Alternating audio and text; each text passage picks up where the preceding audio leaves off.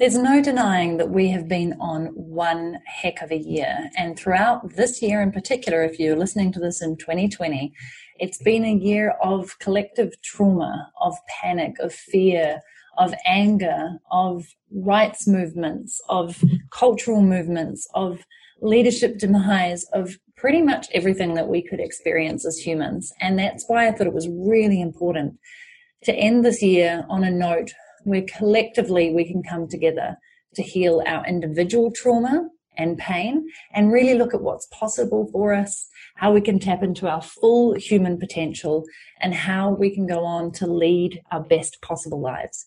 This episode is for every single one of us.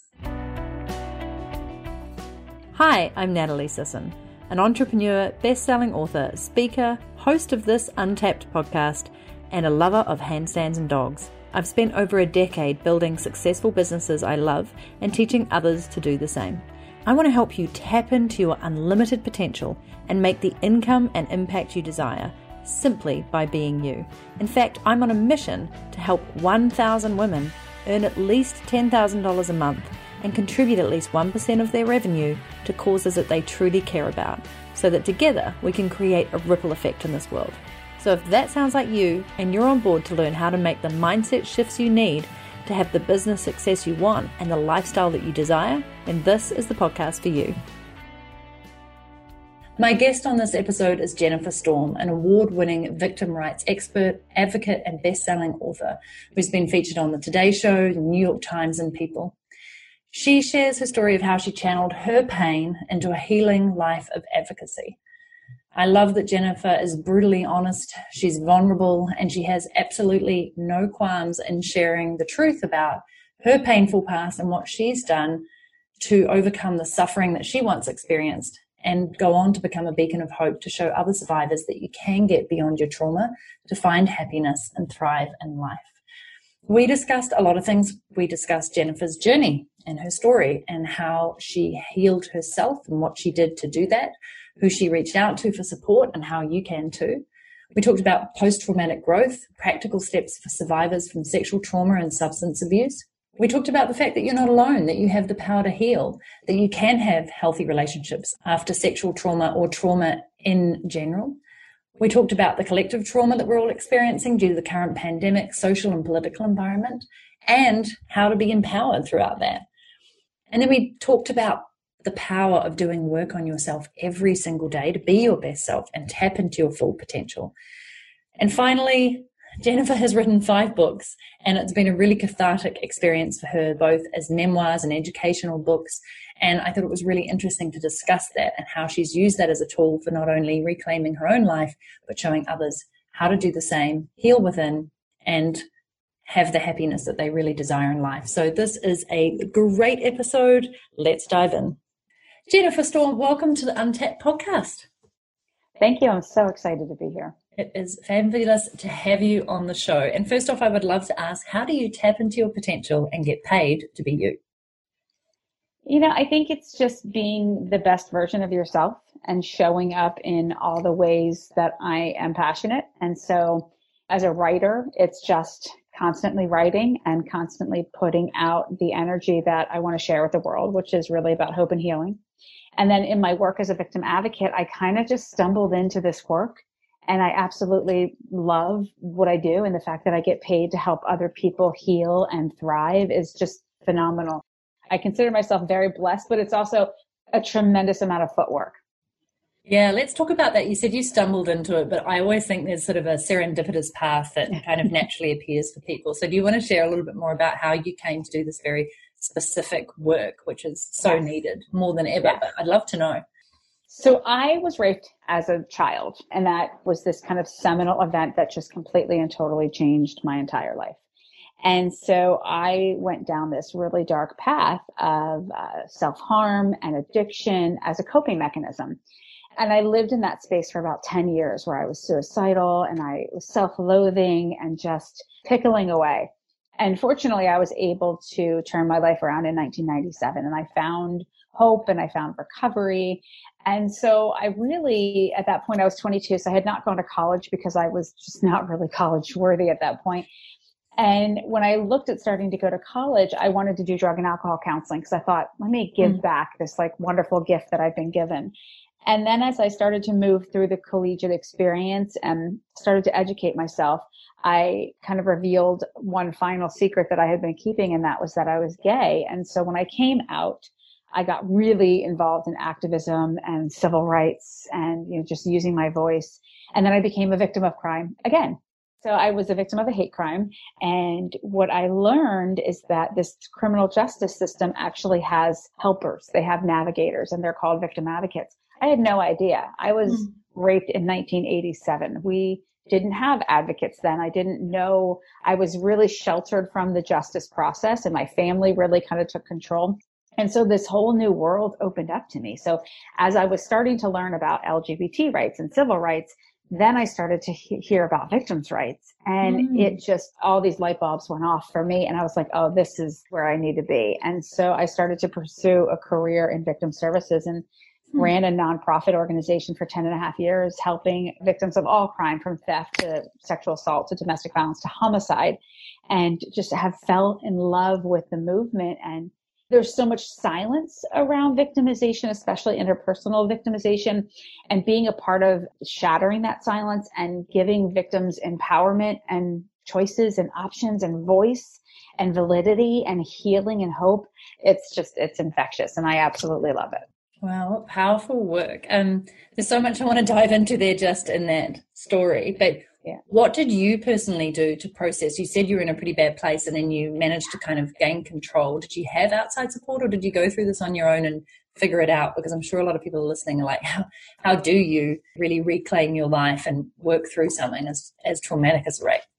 So initially it was my drug and alcohol addiction almost killed me. And so when I kind of came to in a psych ward and I was alive, it was startling for me, first of all. And then it was also kind of propelled me into the space of, okay, that's not working. What used to be my solution to dealing with all of these horrible emotions is no longer working, and it almost killed me. So I had to kind of make that admission that my solution was my problem. And so I went to a very traditional drug and alcohol rehabilitation center, and it wasn't trauma informed. And so it really didn't give me a safe place to process the trauma of being raped. But there was a woman there that said something that stayed with me, and I still say it all the time, and that was that her secrets kept her sick. And so I started to look back on my life and think, wow, I have a lot of secrets, and I have like a lot of stuff that I've never talked about. And it all really stems back from being raped as a child. Yeah. And so I started to write. That was my first safe mechanism to heal and to start identifying triggers and to start getting to the why of the use. I knew for whatever reason very intuitively that if I didn't want to die and if I didn't want to keep living the way I was living, I was going to have to really change how I behave to all of my emotions and my triggers, because my instinct was to run into a bottle, run into a razor blade, like run from my feelings. And so writing was that first place, and then slowly trusting people to express it outwardly. And I found a trauma therapist, thankfully, very early on, because in traditional 12-step rooms and spaces, you really can't talk about trauma and you can't talk about sexual violence. And quite frankly, it's not safe to do so. And unfortunately, 12-step spaces have also been known to create victimization. And so it's not a safe space. And so finding a therapist, or if it's a counselor, a therapist, clergy, whoever, someone you trust that you can process through that stuff with, that's what really got down to healing those wounds that I had. And they were psychological, they were emotional wounds. And if I had just stuck with 12 steps, it would have been like putting a Band-Aid over a bullet hole. And so I really knew that I had to get down into that wound and clean it out, and then create new mechanisms to deal with life on life's terms. Because let's face it, life on life's terms, you're not promised perfection. You're not promised a trauma-free life. You have to figure out how to navigate through this experience we call life, which can be really hard and triggering and painful.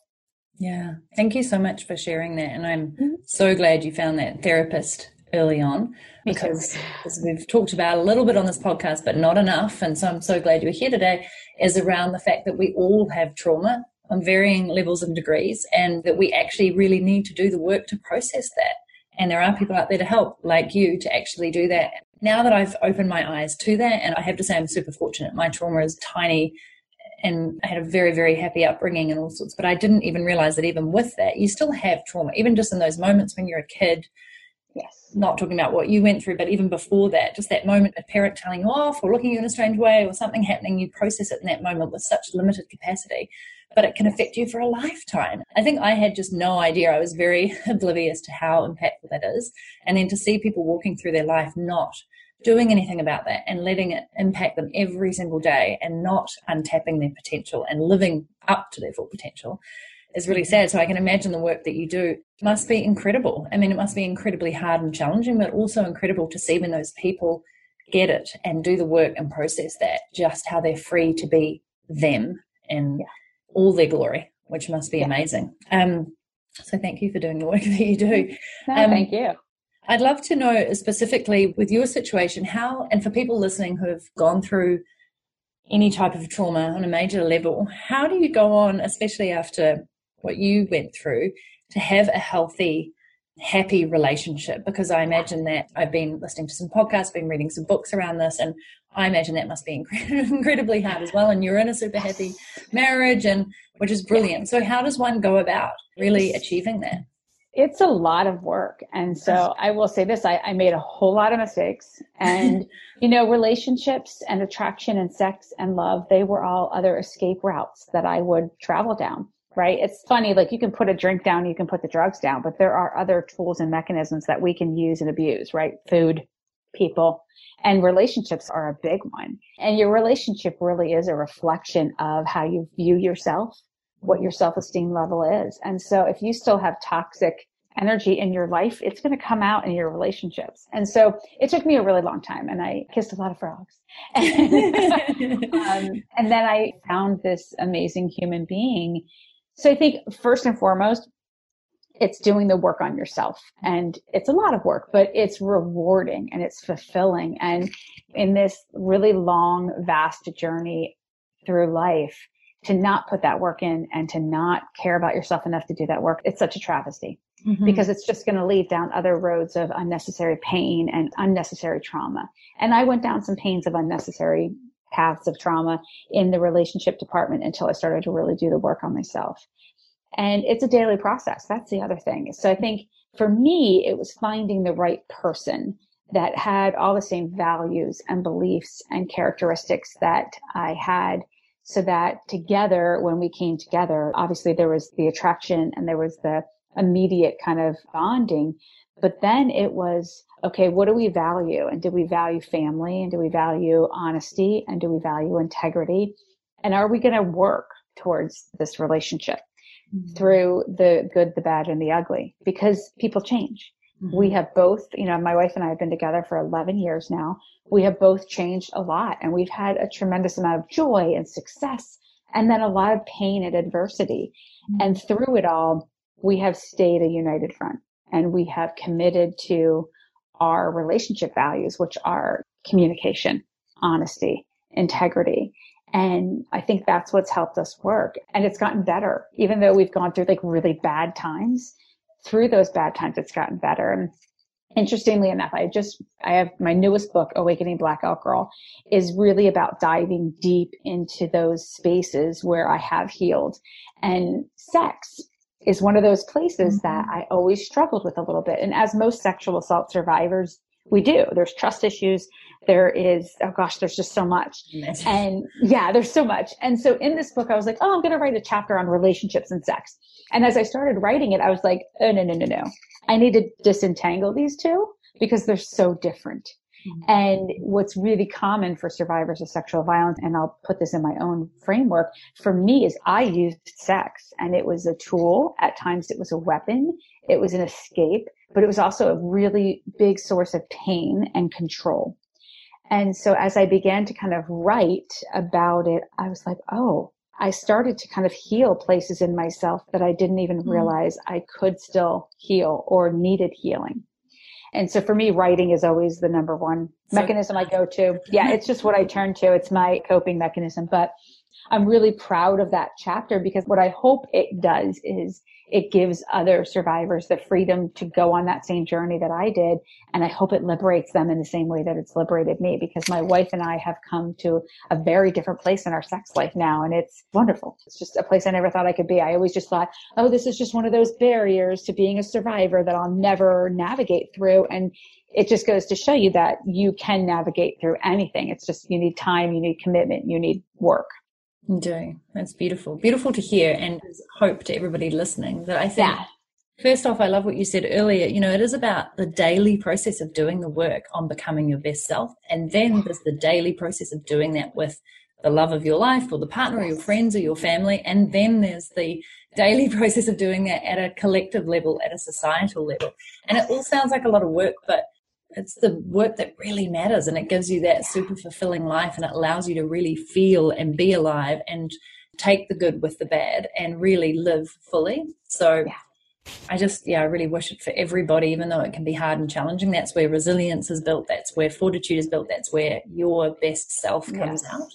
And you don't just get your best self by sitting around scrolling an Instagram feed and reading a few books. So exactly. No, it's about progress. It's about being a part of the solution every day and showing up every day in the places that matter, your own, for yourself, for your personal life, for your community. And it is forward progress. And my take on that is that I'm always as authentic as I possibly can be. So if I'm having a rough day, the people that connect with me or follow me are going to know that. Like, I'm always my authentic self, because that's part of the process and that's part of the progress, right? I don't wake up every day looking great, feeling great. And I don't believe in facades or putting a fake step forward. It's like, no, this is what life is on life's terms. And let's talk about it. Let's go through these struggles together. 100%. You actually just reminded me that my next book, I know you've had 5 and we'll talk through those, but is called Suck It Up, Princess. And it literally was on a day when I was having a really bad day, and I was just in this wallowing space, which I'm not in often. And I just couldn't fathom it, because I had everything to be grateful for. And I was like, why am I feeling so wah? And I literally said that out loud to myself, and I was like, oh, where'd that come from? It's like somebody telling me off from within me. And it's the premise of the book, which is hilarious actually. But that was an example of, just turning up going, I don't know what it is today, but I'm not having a good day, can't shake it. And I think people really appreciate that, because it is real. Life's not honest roses all the time, even though I love it to be. So let's take it all and share it all, which brings me, I think, really nicely to this collective trauma that we've been experiencing due to COVID-19, the pandemic, Black Lives Matter, moving into a whole lot of political unrest around the world. To be honest, there are some really interesting leaders who shouldn't be in leadership positions right now. And I think there's this collective awakening to how broken in many ways our world is, our planet, our societies, our political systems, our relationships, so many things. So how are you advising people, because I'm sure you do in your work, to sort of navigate through that? How can we as individuals use this time to really do some growing and awaken ourselves to what's possible? I think first and foremost, we have to acknowledge that we are all in this moment of collective trauma, and that regardless of where you are and what your belief systems are, that there's no escaping what's happening right now. And so it's trying to figure out, okay, what does that trauma look like for me in my life? How is it showing up? And then what do I need to do to move through that on a daily basis, right? And so I think that's important for folks that are just kind of blowing this off, or maybe not wanting to deal with this pandemic and not wanting to deal with the political realities, or turning the television off. Those things, you can do that for a moment, but you have to really acknowledge that we are present in this really uncomfortable, strange time in history, and that we need to kind of show up and navigate through that so that we can survive it. And so I think that's first and foremost. And then it's setting those boundaries around yourself that are protective. Like, how much media can I ingest today? Should I be turning off certain notifications on my phone? How much news am I going to allow myself to ingest? What are the things that I can do to take care of myself each and every day that make me feel better, that help me process? I've written a lot, especially in the very beginning of the pandemic, about we have this awesome ability to synthesize our emotional responses. but it's finding those synthesizers, like what works for you. And for me, my go-to emotion is anger. It always has been. It always will be. It's just, I bypass the sadness. I go right to the defense mechanism.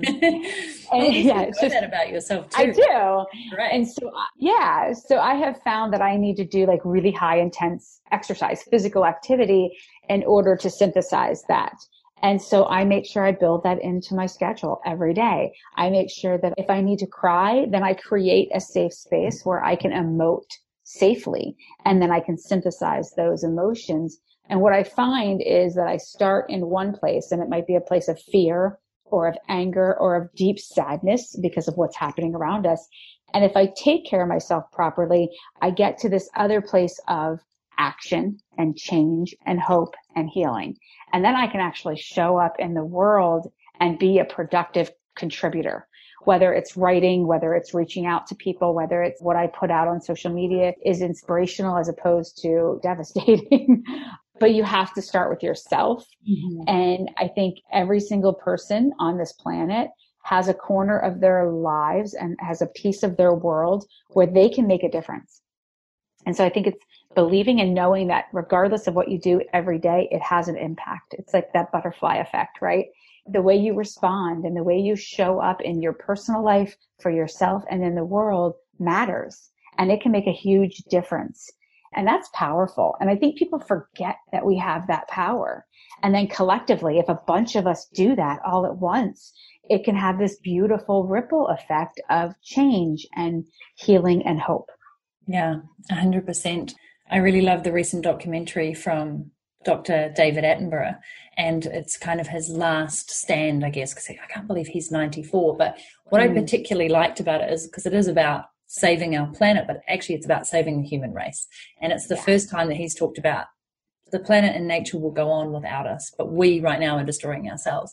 But what I particularly liked about it is that was like a complete bummer. Like, bummer's not even the right word, but you're watching it going, oh crap. And then you get to the end and he actually gives actionable steps for every individual to take at both at personal level but collectively, and gives you some hope that if we all act with our own intention and with our own piece of power, that there's an opportunity here to save ourselves.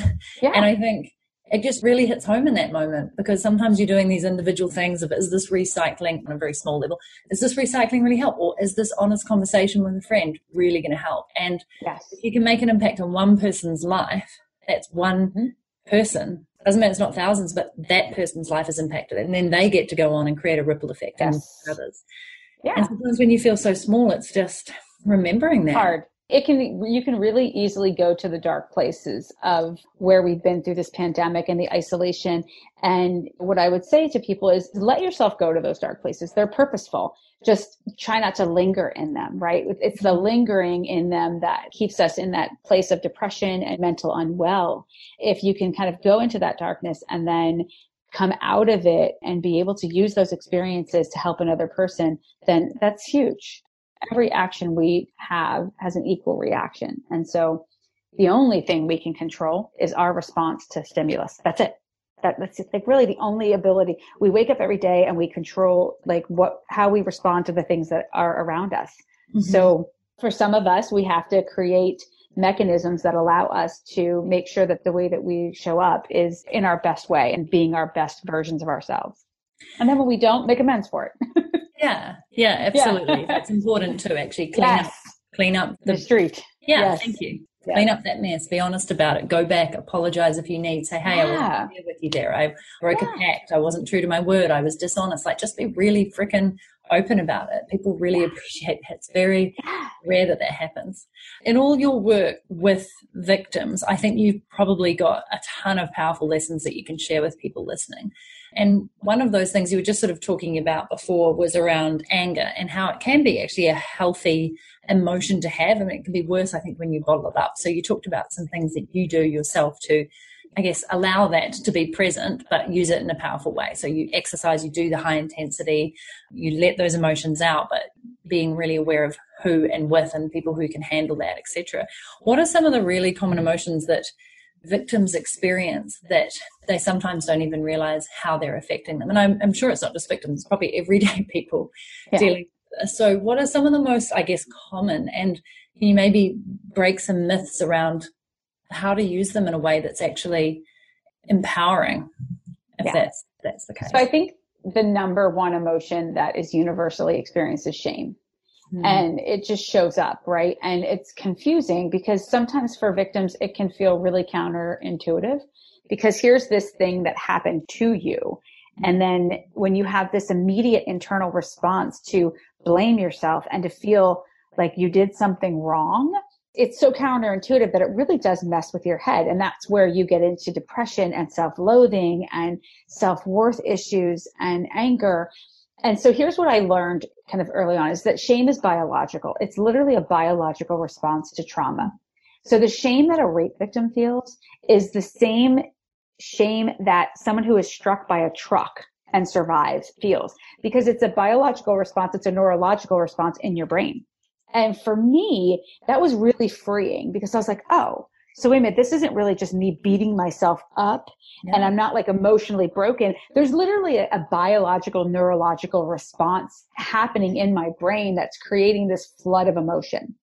And so that for me helped me realize like, okay, then that means there are things that I can do to retrain my brain. And there are things that I can do that can be helpful. And so I'm a big believer that sometimes our brains are bad neighborhoods. So we should sometimes get out of them.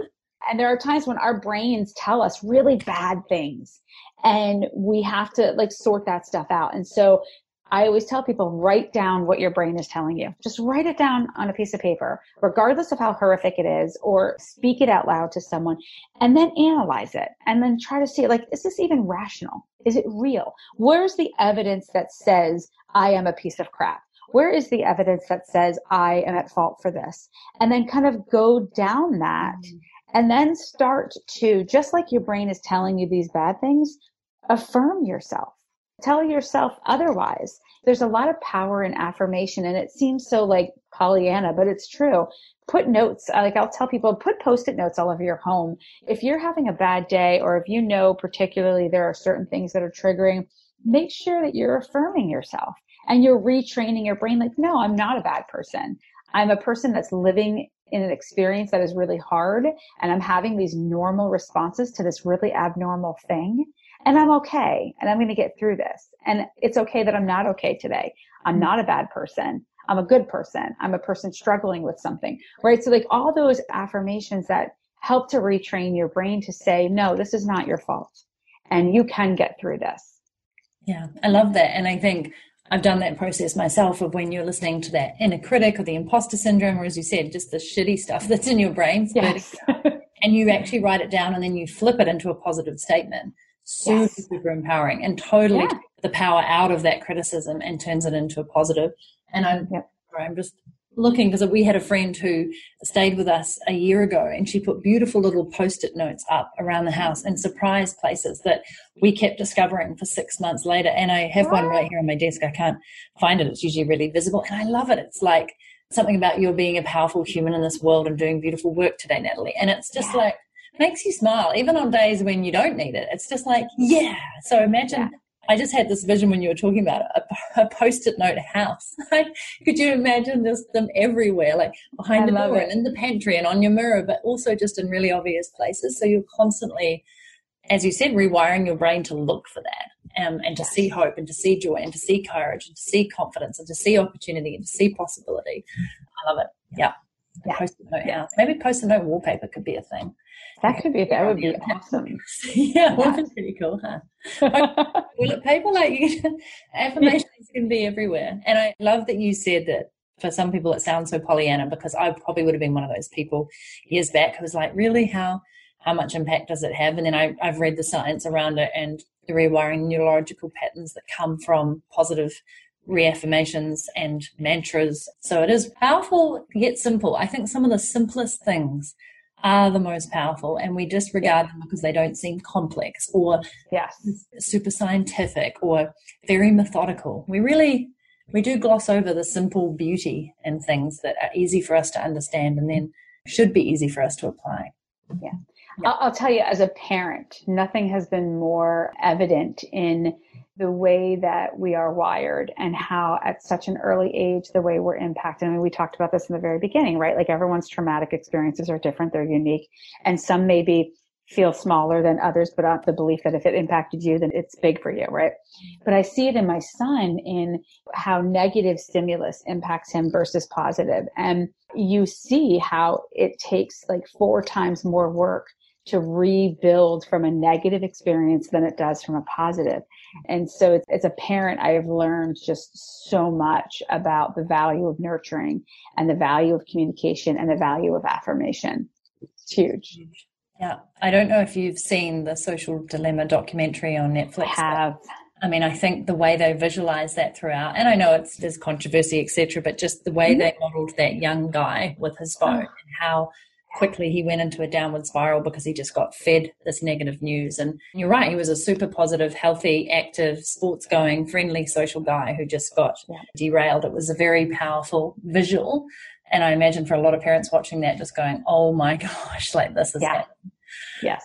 Yeah, which comes back to your point before about limiting access to news, to social, to outside influences that really aren't sitting with you emotionally, especially if you're already having a hard day and you're doubtful or you're sad or you're upset or you're angry, to then put that there just proliferates how you're feeling. So I really love that, limiting those who's in your world. And then I'd love to also talk about, because I think I did a disservice by glossing over it at the beginning when you were talking about these victim services that are available for people, which is powerful to know about, and I'd love to know more, and I know it'll be US focused, but does this exist around the world to your knowledge? Like, I didn't even know either that this was available for people, so I'd love to come back to that for people who are listening, because I think that's super important to know that exists.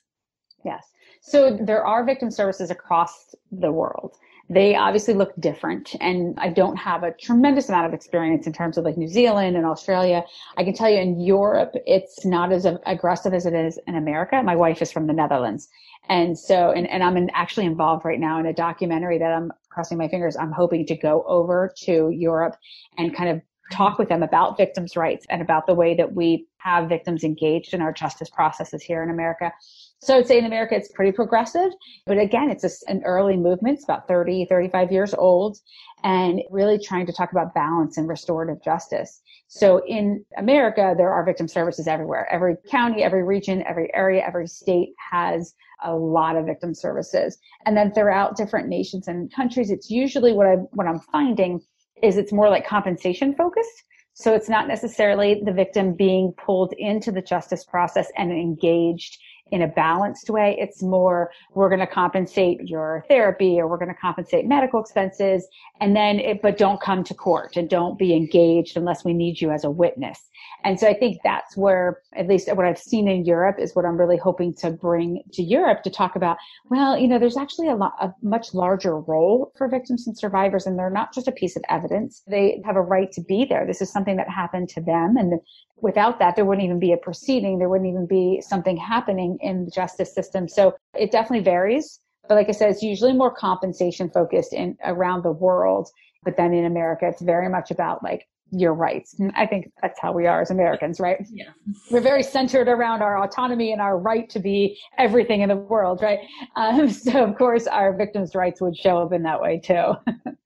And have you seen more of this popping up in this year in particular around other areas as well? Obviously victims part of that, but even with Black Lives Matter and a lot of racial segregation and just people dealing with that plus a pandemic, is there more that you've seen available to people, or is it just kind of expanded beyond the realm of victims in what traditional areas it's been available?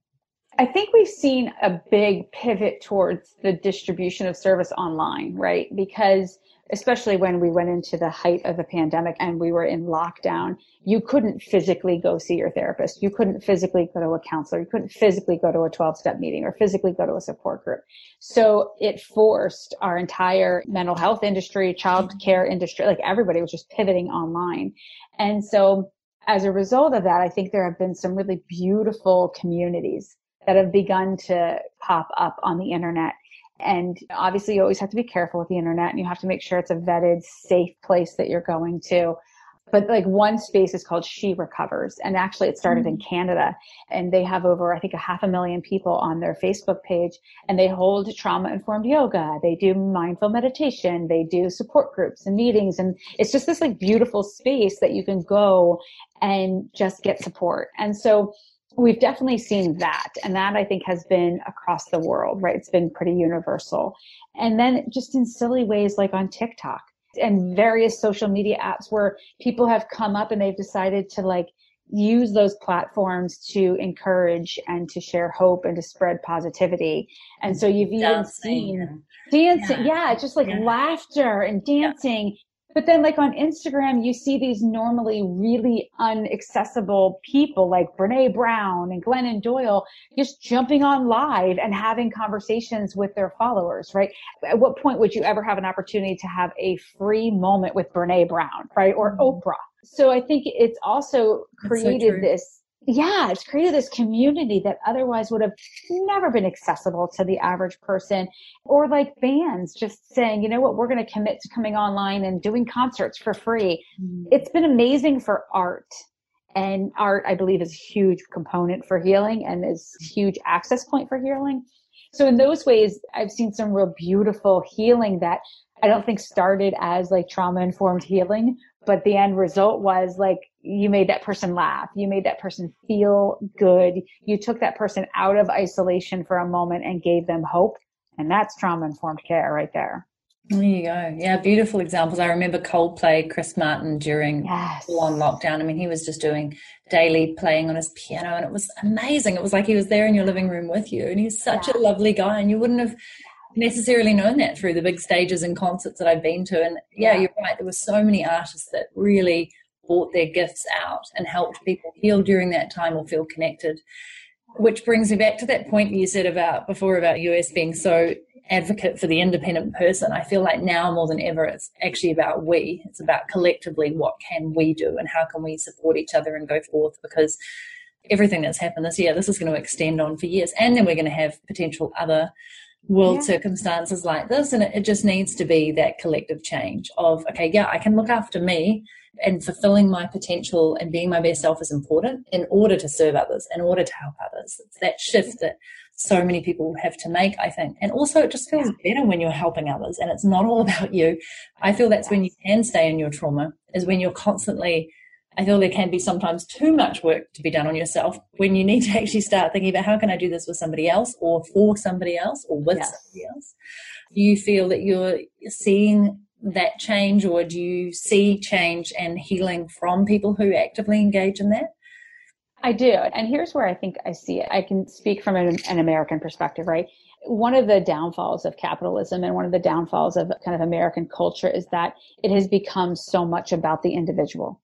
And it's become about success and power and control. And we have just really pulled away from community. And it used to be in America, like you knew your neighbors and your neighbors knew your children and they helped you look after them. And there really was this kind of village concept. And we abandoned that a very long time ago. And I feel like it has been an eroding cancer in our country. And nothing has brought that more to the forefront than our most recent leadership and how divisive and just vile this country's rhetoric has been. What this pandemic has done and what some of the movements, the Black Lives Matter movements and the election have done is we're bringing back community and we're bringing back that collective responsibility for each other. And so I've had more conversations with my neighbors, like my friends and I are way more supportive in like, do you need me to run to the store? Can I get this for you? Can I check in on your dog? Oh, you have to work late tonight. What can I do for you? And we're becoming a village again. And the beauty of that is it's about collective care, and it's about understanding and appreciating that we are in this together. And that individualistic outlook is really, it's not productive and it's not healing, and it leads to more isolation and more division in our country. And so I'm seeing that just in my own community, in my own neighborhood, in my own circle of people, but I'm also seeing it play out worldwide in just the connections that are happening across the world as a result of this. And it's beautiful and it's needed. And I think it's what we need to heal this world. I really do. Yeah, I agree.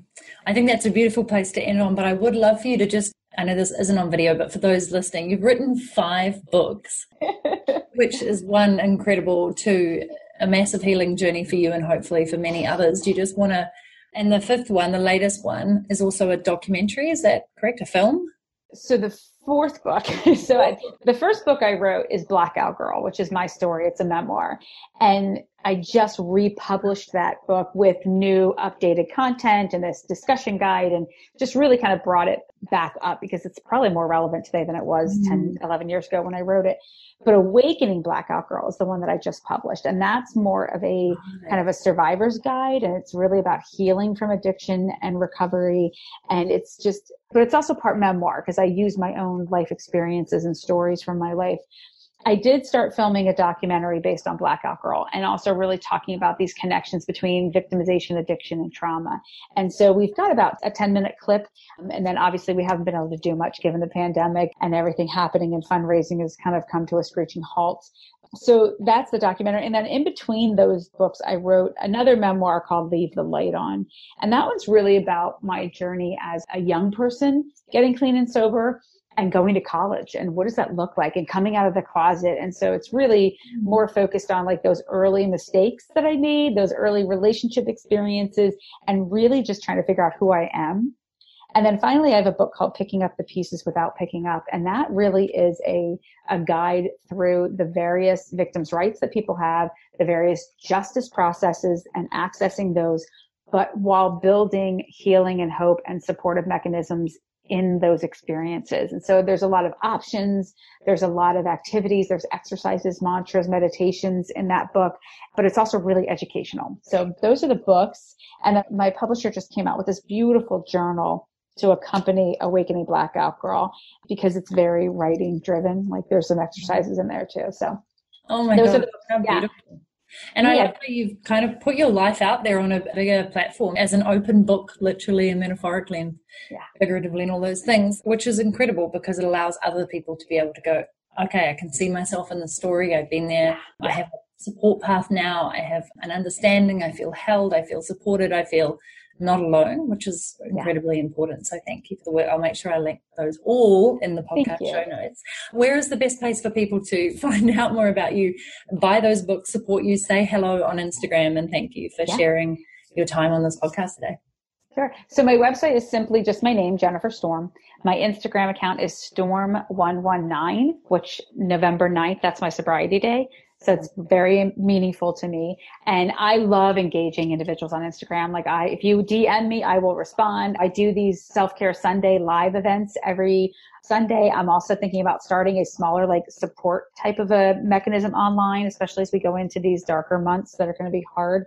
So connect with me on Instagram. My books are available at all book retailers, obviously Amazon, Barnes & Noble, your libraries for those that can't afford to go out and buy a book. They are available at the library. You can also purchase them on my website. With the holidays coming up, I can personalize them and then ship them right to you as well that way. Nice. That sounds wonderful. So many ways. Thank you so much for your time, for your love, for your dedication, for your vulnerability, for your openness. It's really, really appreciated and needed. Thank you so much for doing this and for having me, and best of luck with your books as well. Thank you. I really trust that you enjoyed that conversation, that you got a lot out of it, that you have some options if you've been feeling alone or afraid or angry or in pain or in hope and wanting to support others through their journey. This really is a year where I feel the world has awakened to what is possible if we collectively band together and use our immense human power as individuals to make the change that we want to see. And I really, really wish for you as we head into 2021 that, one, it's not like the year will just change instantly overnight with New Year's and champagne corks and bubbles flying, but that we actually make this a year that we want to remember, that we want to make change in, that we want to see the story of our life unfold in the way that we want it to. Not just for us, but for our friends, for our family, for our peers, for our clients, for our customers, for our communities, for our societies, for our countries, and more. So if you are in reflection mode, I hope this podcast has helped. In the show notes, we've also listed some other excellent podcasts from this year that will help, that will show you possibility and hopefully leave you feeling excited and energized for what's to come. Thank you so much for listening in all year, for being there for me, for rating and reviewing this podcast, for your incredible engagement and feedback on social, especially on Instagram, for just general feedback that you've given me about episodes that you've enjoyed and why, and the guests that we've had on. It means so much to me because it's important work and I love podcasting.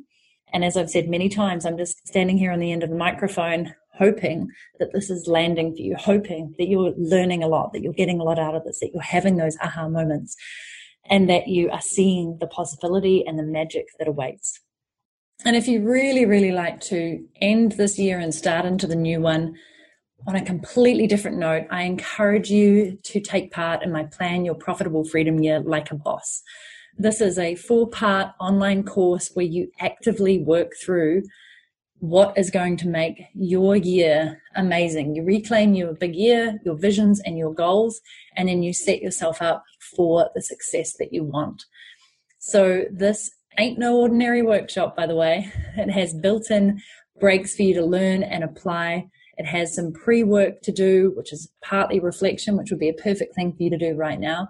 And then we go into step 1, setting your 12-month vision. Step 2, mapping out your juicy life and business goals.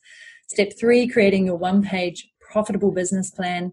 And step 4, creating your profitable content calendar. So if that sounds awesome and you want to do all of that in less than 2 hours and have an incredible year ahead, head to nataliesisson.com/workshop for all the juicy details and, quite frankly, one of the most beautiful pages that we have ever built on the website. So huge thanks to my team. It's been the year of building the dream team for me. It's been a long and humbling experience, and I'm just super glad to have the team on board that I do from 7 different countries around the world, across all cultures. It's pretty amazing. So look out for more awesomeness from us in 2021.